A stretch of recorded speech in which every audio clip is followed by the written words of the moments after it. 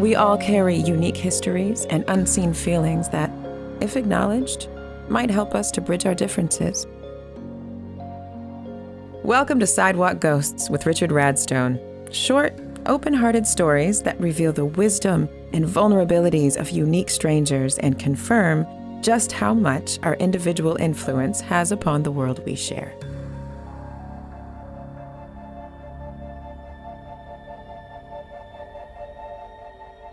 You know, for African Americans, you know, and I'll speak more specifically about our family. For our family, you know, there's big parts of our family where we can't get past, like looking back at our lineage past my great-grandfather who was enslaved. Today, me and my family got to go through the Cape Coast Castle. So it's a castle on Cape Coast where most of the transatlantic slave trade took place, like where most of the enslaved people went through. But it's just something that everyone should experience because it represents such a big part of world history, really, you know? So it was a heavy experience. My family and I were holding each other, crying after walking through the castle where thousands of enslaved people were held. Me and we're holding each other, crying and saying, we can do better. We can be better. Like, we have to be better. We have a responsibility to be better, to be the best of us. I met him through a friend of a friend of a friend. You need to meet him, she said. And as he told me of his Black heritage, of his life in this age of profiling, cancel culture, and the taking of sides, I am thankful for the introduction. And as I look past his most impressive musical and filmmaking resume, I see more than a talented storyteller and artist. I see another red-blooded human who, in his every word, redirects me back to the mirror of my own heritage, the genocide of a Jewish family tree. In candor, he shines as he honors lessons of his Black lineage. All the while, myself reflecting upon my history as I'm drawn closer to him, side by side with a unique and different human being with whom, in the blink of a moment, I find myself united in the never again equation. Pushed to invite each of us to shed our own unique tears, to celebrate our own diverse pasts, pains, and joys, and together to bond in honoring the many unknown faces lost, the families, the mothers, the brothers, the sisters, and the children who were murdered as slaves. And as we do, to hold distant hands in loving memory of the lives tortured at the Cape Coast Castle. A call to look into our neighbors' reflections as we find the best of the civilized people that live within the outstretched and quiet places that dwell within our memories and actions. Yes, I'm passionate about the subject, not able to be brief or to hold back my emotions. Feelings that, for over a decade, have driven me to testify of a belief I've grown to love by the histories, the presence, and the dreams trusted to my ear by the thousands of people I have interviewed. Subtext, if you will, to why Sidewalk Ghost lives, and even a foundation to the lessons extended by today's stranger now friend, Mally Bonner. And as we take in his wisdom, might we each realize just how far the influence of our individual pasts have towards clarifying our views of one another. He continues. History does not divide us. It doesn't even define us, but it does have the opportunity to unite us. That all rhymes, but it does have the opportunity to unite us because we all share in that history in some way. These are the things that happened. These people endured this.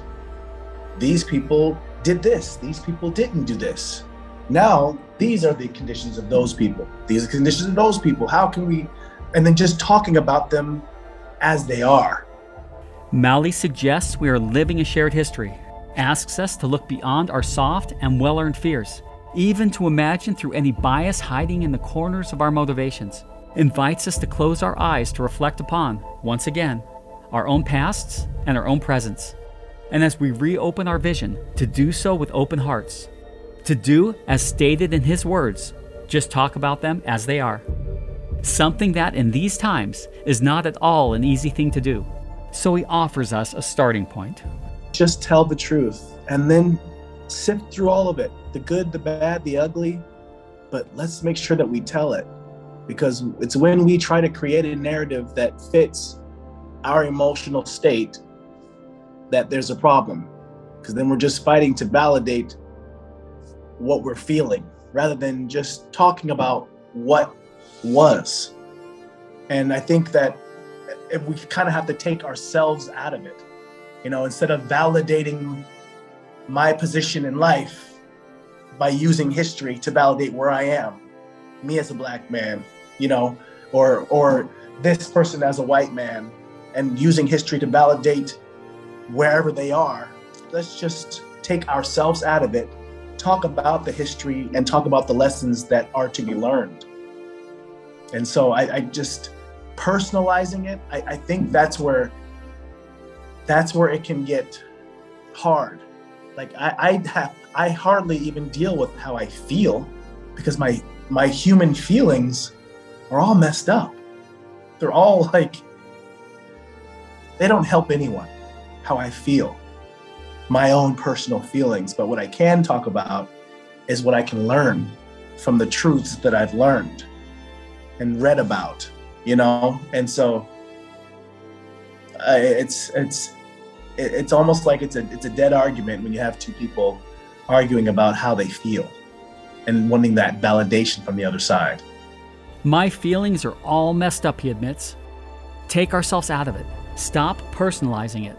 And let go of the need for validation, he proposes. Yet as he does, he turns the message to a much more active and extended point of view. What I've learned is how important it is for every person to tell their story, to journal, to tell their own story, especially as a people, as Black Americans, as white Americans, as Africans. Like, tell your story so that it's told accurately, so that's not me telling the story of Africans with all of my baggage and vantage point, and so it's not me telling the story of white American history. Like, everyone should be telling their story, their own story, so that we can actually look at what is and be able to move forward together and not have any agendas with the perceptions of different groups of people. He talks of living with no agendas. He prescribes walking forward with no perceptions, of looking at what is, and in all links them to growing together as a people. But as we look back at our darker histories, bear the challenges of the current, and navigate any of the darts that are being thrown our way, I'm left with what I feel is a reasonable question. Maoli, how do we do that? If I am wanting to understand what you're feeling and better understand your thought process and how you receive the history, and for me to be empathetic in that process, that would be so great for you. And it would be so great for me, as we discuss, for you to make sure that you're being empathetic to what I'm going through, how I'm seeing things. So if we can just look out for each other, instead of me looking out for me, I'm gonna look out for you, and you look out for me. And then we get so much further along, and you trusting that I care about what you may or may not be feeling or seeing through the process.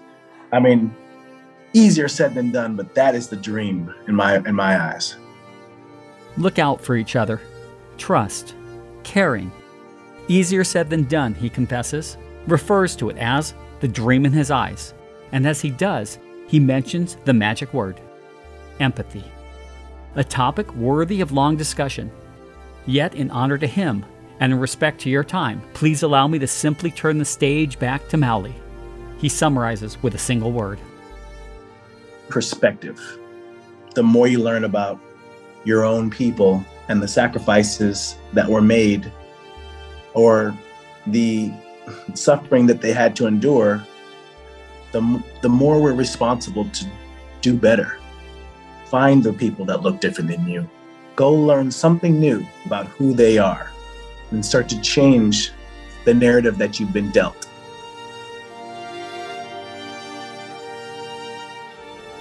Thank you, Maoli. We really appreciated your words today. You've truly uplifted us all. And at the end of this for everybody, I'm going to put on here a promo that Maoli shared with me about his film. If you can, please support him in it. It's a very important story.